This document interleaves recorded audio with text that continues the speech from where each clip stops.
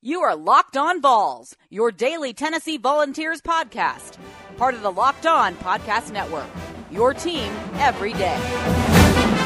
Welcome into Locked On Vols, your team every day. My name is Josh Ward. Thank you for being here today. I'm excited for today's show, heading into the NFL Draft Weekend, which I think we're all excited for just because it's something real that has to do with real-life sports. In the first segment, Jeremy Pruitt is going to talk about the Tennessee players going through the NFL draft process, and most of the players I think will likely go undrafted, but they'll all receive NFL opportunities. Darrell Taylor is a guy that could go as high as the second round on Friday night. He might go in the third round, could slide to the fourth. I'd be stunned if he goes past the fourth. But you have Darrell Taylor and Jauan Jennings, the most likely players to be selected, and then Marquez Callaway, Daniel Batuli, Domwood Anderson, and Nigel Warrior, all hoping to be selected. But again, if they won't be selected, they will be picked up by NFL teams as undrafted free agents. I'll get to those guys in a moment. Jeremy Pruitt talking about them. And then also in segment number one, actual news that is positive in trying to get a college football season this upcoming year. That's coming up in segment number one. And then Kevin Hughes, my buddy Kevin Hughes, Hughes It or Lose It, is going to stop by for a couple of segments talking about highlights of the 2019 year in football for Tennessee, the JT Daniels conversation among Tennessee fans, and also an interesting quote from former Tennessee wide receiver Marquez Callaway. That's right here on Locked On Vols, part of the Locked On Podcast Network, available anywhere you listen to podcasts, including on your smart speaker at home. You can just tell it to play podcast, Locked On VOLS, spell out Vols, when you tell it to play podcast, Locked On VOLS. As I mentioned, Darrell Taylor is the first Tennessee player that is expected to be drafted. Jauan Jennings could go before him, but all projections have Taylor going in front of Jauan, and the projections with Darrell are all over the place. I saw Jesse Simonton of VolQuest note all the different projections that have Taylor going anywhere from the number 53 overall pick, that's according to Danny Kelly of The Ringer, to number 185 overall. That's according to Mel Kiper Jr. So 9 different mock drafts that Jesse looked at had Darrell all over the place. There were 6 drafts that had him being selected in front of the number 100 overall pick, and then 3 that had him after number 100. So Taylor could go anywhere. Jauan Jennings looks to be a mid to late round pick in the draft. And then I think the third Tennessee player with the best chance to be drafted would be Marquez Callaway. We'll see what happens. I think all of those guys would be really good prospects to pick up. And whether they're drafted or undrafted, you have some guys that have really good work ethics coming out of Tennessee as well. This is what Jeremy Pruitt said not too long ago when he was a guest on Sports Talk on 99.1 The Sports Animal in Knoxville. He talked about those guys going through the draft process. It's a different year, of course, with the COVID-19 situation, what it's like for those guys and what they're going through and trying to get ready for the upcoming draft. Well, the guys that were seniors for us this past year, I felt like all of them were very productive players. They've done a fantastic job for us on and off the field. They're men of character. They're guys that are dependable. They're tough. They're winners.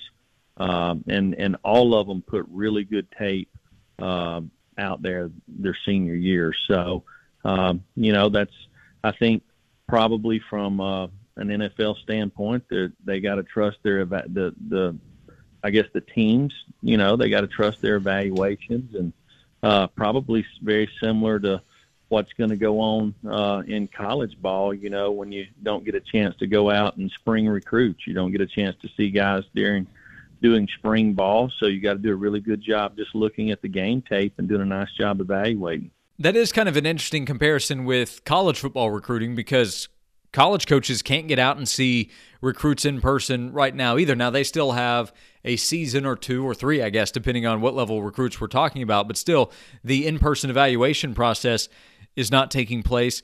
If NFL teams are now going to have to rely more on the college tape, I would think some Tennessee players benefit from that. I would think Jennings benefits if they are looking at his college tape. I would think Batuli, leading Tennessee in tackles the last 3 years, benefits there. And then Nigel Warrior, the progress that he made as a senior at Tennessee, should benefit as well. We'll see what happens for the Tennessee football players. I wish all of those guys the best, and whether they're drafted or picked up as undrafted free agents, they're all going to have an opportunity at the next level. And on Monday's show, I'll look back at the draft as it will take place Thursday through Saturday. On Monday's show, I'll be talking about where all of those guys landed and what those spots will mean for them.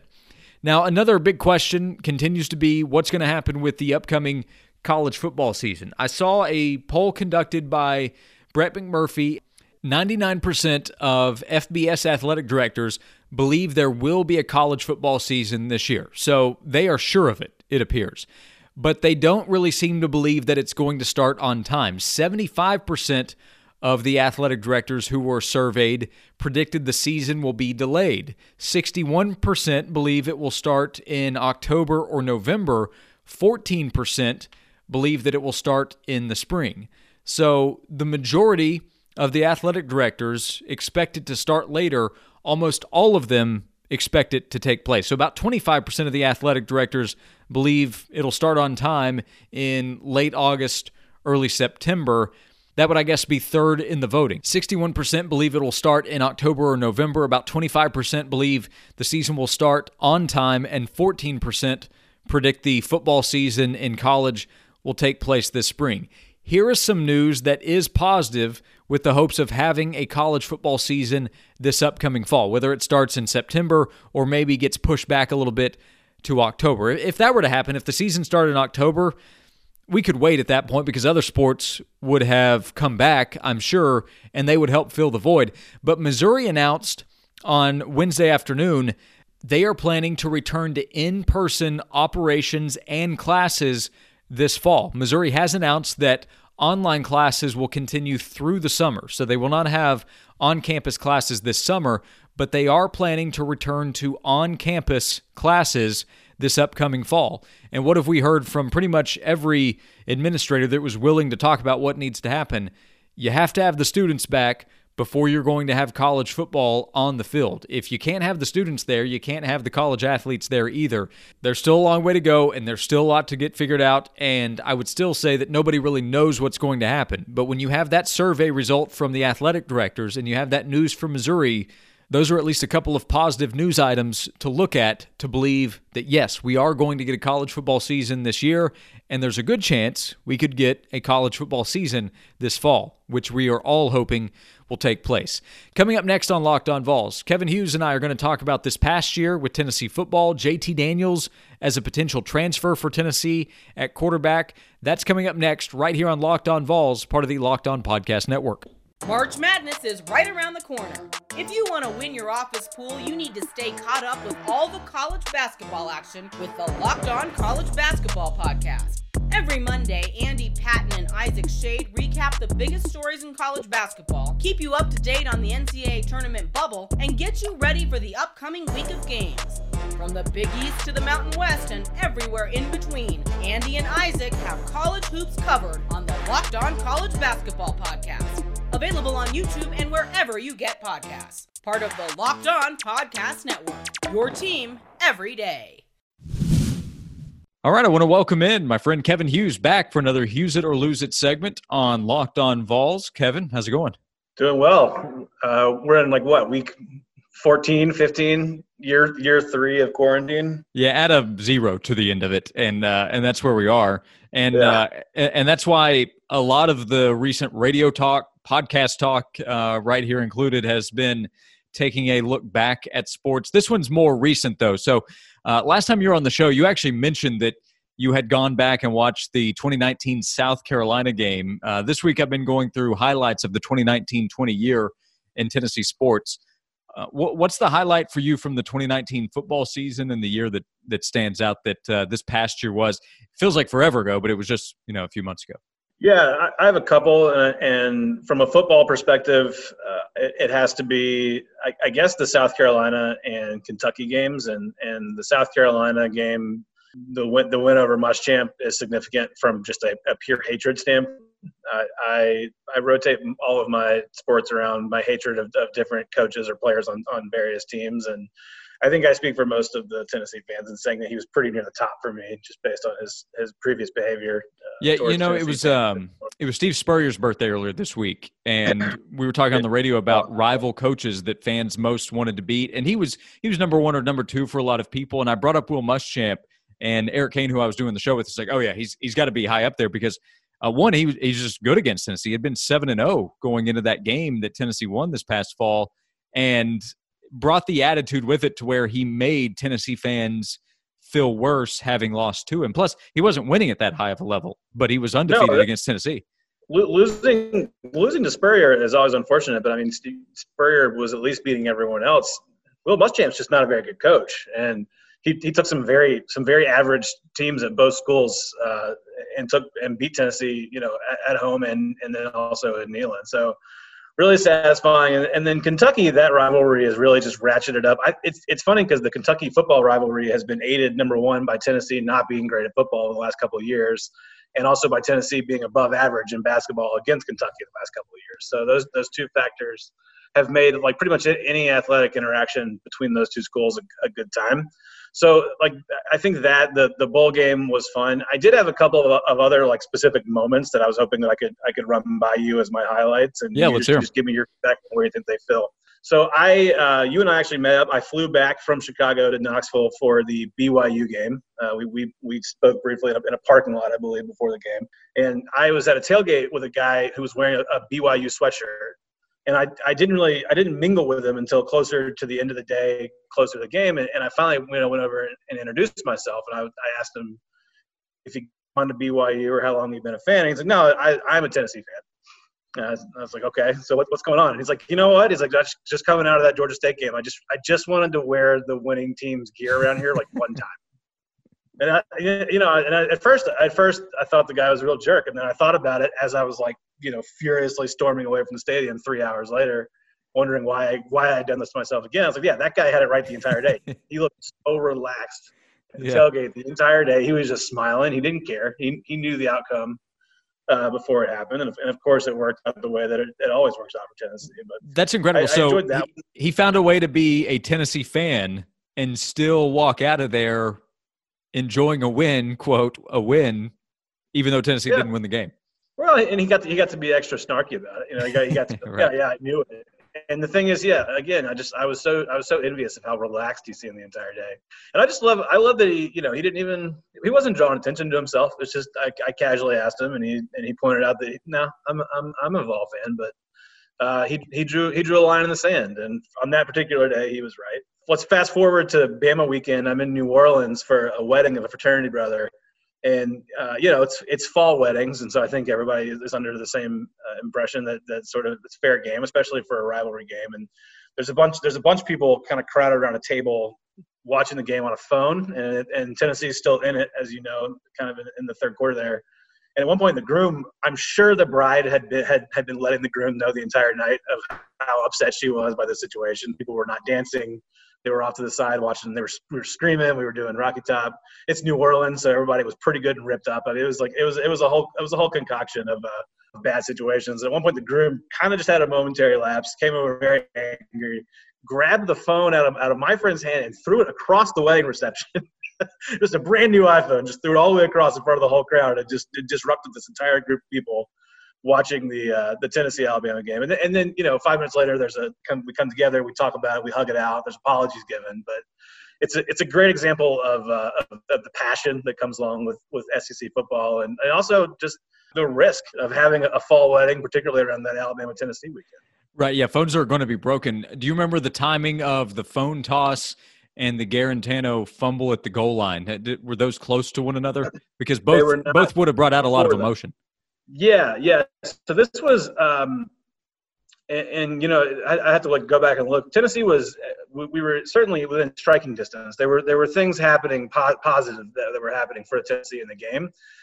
We got the phone back again. There was a 15-minute period where we weren't even watching the game because there was like 10 guys in tuxes just yelling at each other in a corner of the wedding, which is more disruptive than the original football viewing. So there was the football watching. Then there was a giant blow up of mostly groomsmen and then the groom, and then we had to go back and participate in some dancing. I think we did a George Strait kind of karaoke number along with the wedding band together. Then we returned and watched the Garantano thing. So just one of those moments that you have with your lifetime with your boys that you've known for a long time. But I'm sure the other people at the wedding were looking at us and just being like, these guys are all complete idiots. Sure. And Tennessee football will bring that out of you. And I'll use that to segue into this. It's been quite an interesting, I think, internet conversation since about a week ago. Word came out that JT Daniels was entering the transfer portal at USC. He's a quarterback that's very talented, missed almost all of last season with the torn ACL. I'll preface this conversation by saying we don't know that JT Daniels would really be that interested in Tennessee. We just know that there's an obvious connection. T. Martin, who was the OC at USC, recruiting Daniels there and coaching him in 2018, and now being at Tennessee. So we know about that obvious connection. Let's assume that he would have interest in Tennessee. I'm finding varying opinions from Tennessee fans on whether Daniels should be recruited to Tennessee, even knowing that Guarantano right now is the projected starter and that fans don't want him to be the starter either this fall. Of course, it comes back to Harrison Bailey, maybe a little Brian Maurer. What do you make of the just conversation that has existed among Tennessee fans and all the different opinions on JT Daniels? As a fan, it's one of those things where you've heard the expression "too many cooks in the kitchen," and in Tennessee, from a quarterback perspective, is dealing with like too many wing fryers in a 4-star Michelin restaurant. We have a lot of utensils to make food, and we're not sure if any of them is going to actually put out a high quality meal. This might be adding just another contraption to fry wings and serve to customers who want to spend hundreds of dollars on fancy wine and such. I just don't know. We have too many quarterbacks to even ponder right now. There's a chunk of the fan base that still wants to ride with Brian Maurer despite wildly varying results. Right. You have JT Stroud tweeting this week about how people are sleeping on him, and he feels like he's not being respected. There's this quarterback that you said that we have no idea if he even wants to come here. Imagine if you're him and you get online and Tennessee fans are just bagging you, just going right in on you, and you're like, who are these guys? I'm sure he's completely unaware of what's even happening with the quarterback situation, despite what T. Martin may have called him. And then there's Jarek Guarantano, who there's different national media guys who've really gotten into tweeting out like Guarantano's completion percentage statistics and his efficiency rating compared to other quarterbacks in the SEC, which he does rank pretty highly on. So there's a lot of varying opinion about this, and I would love to know what JT thinks when he gets on Twitter and just is wildly confused by people just taking pot shots at him. Yeah, over on the other side of the business. Yeah, and he has the ability to communicate with T. Martin, and so that's a behind the scenes conversation that would take place. But you're right. I mean, maybe he's heard about some of the stuff that happened this past fall with Guarantano. I don't know how much JT Daniels keeps up with college football, but if he's unaware of it and if he just comes in contact or is now made aware of quote Vol Twitter for the first time in his life, it has to be really eye-opening. And if you're not sure, it could cause you to say, you know what, maybe I'll just look at LSU or Michigan instead of Tennessee. So I don't know, because again, I'll say there's this conversation with the assumption that he would have a lot of interest. I think there would be maybe some fringe interest, and then let's see where it goes from there on each side. But the fans' interest to me is the most fascinating part of the conversation. Is it, and you would know better than me, is this right now, this is the first time that in a long time that a transferring quarterback would look at Tennessee and say, there's a quality offensive line, there's a quality running back, and there's some sort of known commodity at receiver, including one guy that he played with out at USC last year that's transferring over. I mean, just a different way to phrase it, is Tennessee a more desirable landing spot for a transfer quarterback than it has been any time in the last 10 years? Yeah, probably so. Tennessee hasn't really been in that kind of market, right? I mean, it had Keller Chris come in as a grad transfer, so that would be a very recent comparison, but JT Daniels, I think, is a much better prospect than Keller was. Keller had played a good amount, but had also lost his starting position by performance. Daniels tore his ACL, and that's what took him out of the starting spot. So, yeah, I think it is. I think back to when Rick Clausen arrived. Rick didn't arrive as nearly as big of a prospect either. Football at UT then was at a higher level. So, yeah, I think it's a good spot because of the trajectory that appears to be there with Tennessee football and the group of receivers they signed and the O-line, as you mentioned, and Chaney. I think it's fascinating. I don't know what's going to happen, but whatever has to happen will be quick, I would say, because Daniels, if he does transfer, wants to be somewhere and getting ready for a football season, assuming it starts up this fall. So we'll see what happens, and we'll see how quickly things transpire. But the fan the fan opinion, I think, on JT Daniels will continue to be varied as well. We're going to come back here on Locked On Vols. Kevin Hughes is here. I'm Josh Ward, the Hughes It or Lose It segment. And we're going to talk about a very interesting Q&A with Marquez Callaway, who's getting ready for the NFL draft this upcoming weekend. And then the other story that has dominated the last few days of the sports world. Next, right here on Locked On Vols, part of the Locked On Podcast Network.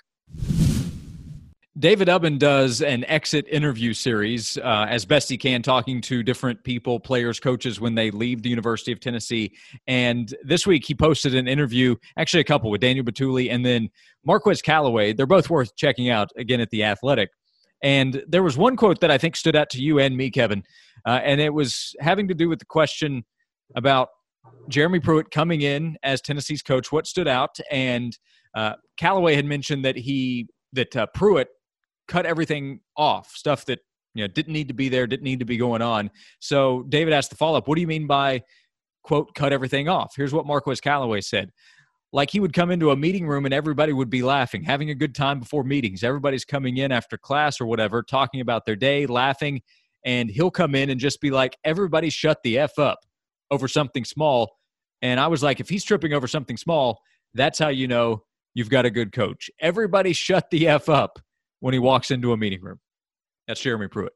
Yeah. So if we rewind and just look at the post-Fulmer era, there was the Lane Kiffin, Ed Orgeron, shirtless nightclub scene that they sort of reenacted within the locker room that I think was popular to some and Wild Boys, chastised heavily by others. And then there was like the Derek Dooley history class lesson followed by the Butch Jones. I don't know what you want to call that, but Butchisms.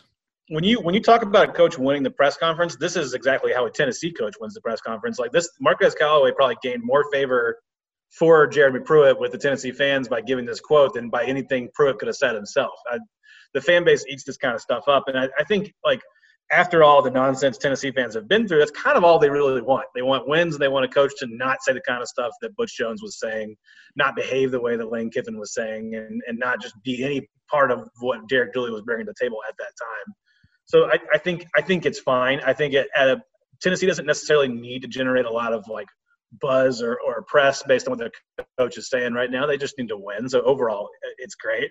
I think my favorite Jeremy Pruitt moment of the offseason was the Zoom 6 degrees of separation meeting that was set up, where at one point you just like LL Cool J or Kevin Hart or Chris Paul or whoever on the line.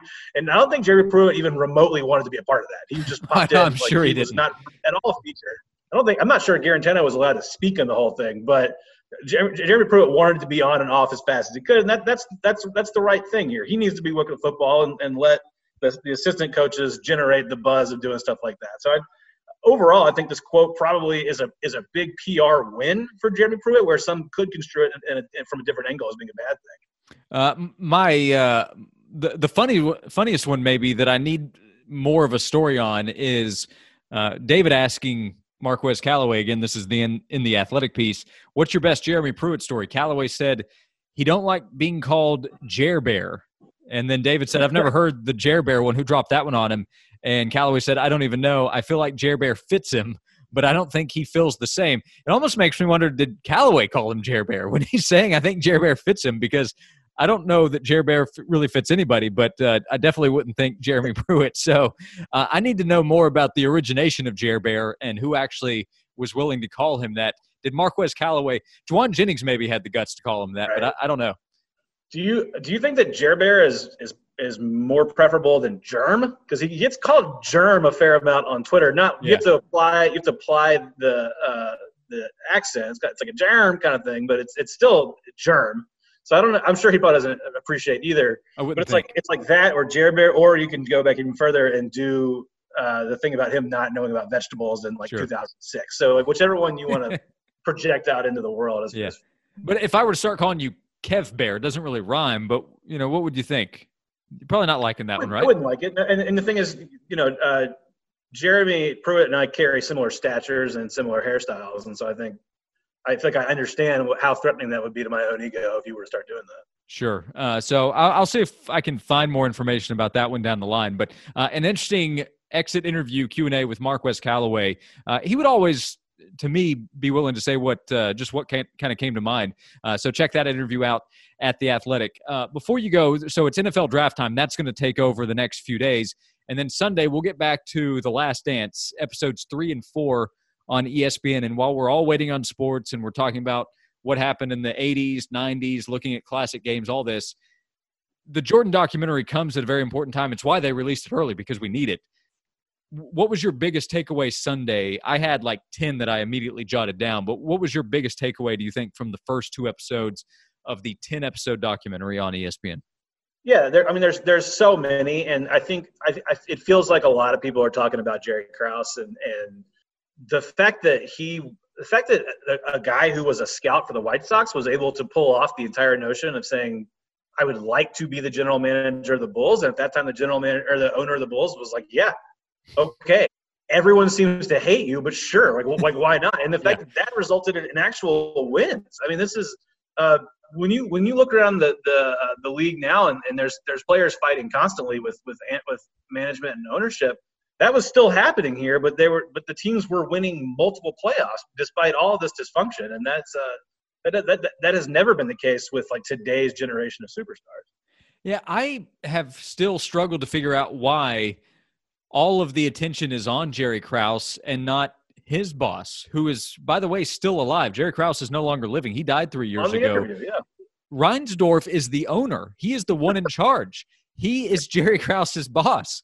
So the owner could have very easily said to Jerry Krause, look, you're going to fix this with Phil Jackson, Michael Jordan, and Scottie Pippen, or you're gone. If it's Jordan or Krause, this should not be a difficult choice. So I'm not saying Krause is someone who shouldn't receive criticism for how he handled things, because as a boss, he made some mistakes. He didn't get enough credit to me on Sunday night with the move to bring in Scottie Pippen and a lot of the personnel. I mean, he built the roster, but why is Reinsdorf essentially skating in the conversation? Twitter's blowing up Krause, who's no longer living, while Reinsdorf, who was actually in charge, let this go on. No, completely. And I guess the only answer is just because they won. If they had not won to that degree, then I don't think that he would get away with it.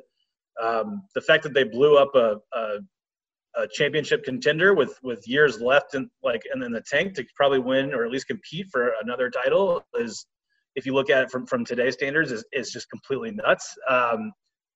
The Michael Jordan thing, because he's been getting the comparisons to Kobe, obviously, since Kobe's death, have been really prevalent. And then for whatever reason, and this is probably, I'm sure, affecting you a lot because you're a fan of both, the LeBron James, Michael Jordan conversation on Twitter that doesn't even need to exist. Does not need to exist. It is useless. It drives me crazy.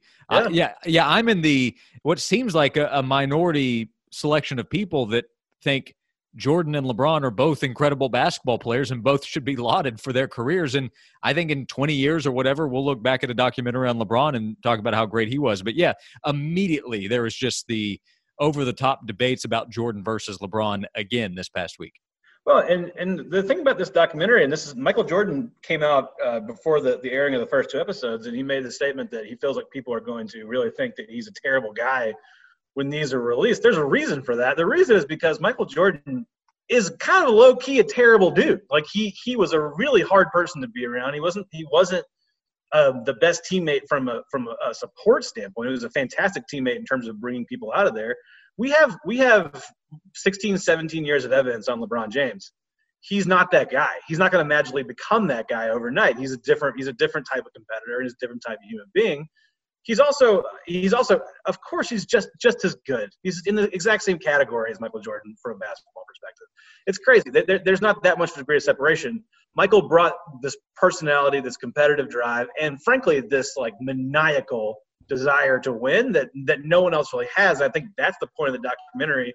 And people are not, instead of addressing that, they're looking more at highlights of Michael Jordan dominating some pretty middling competition back in the late 80s and early 90s, and they're using that as a comparison base.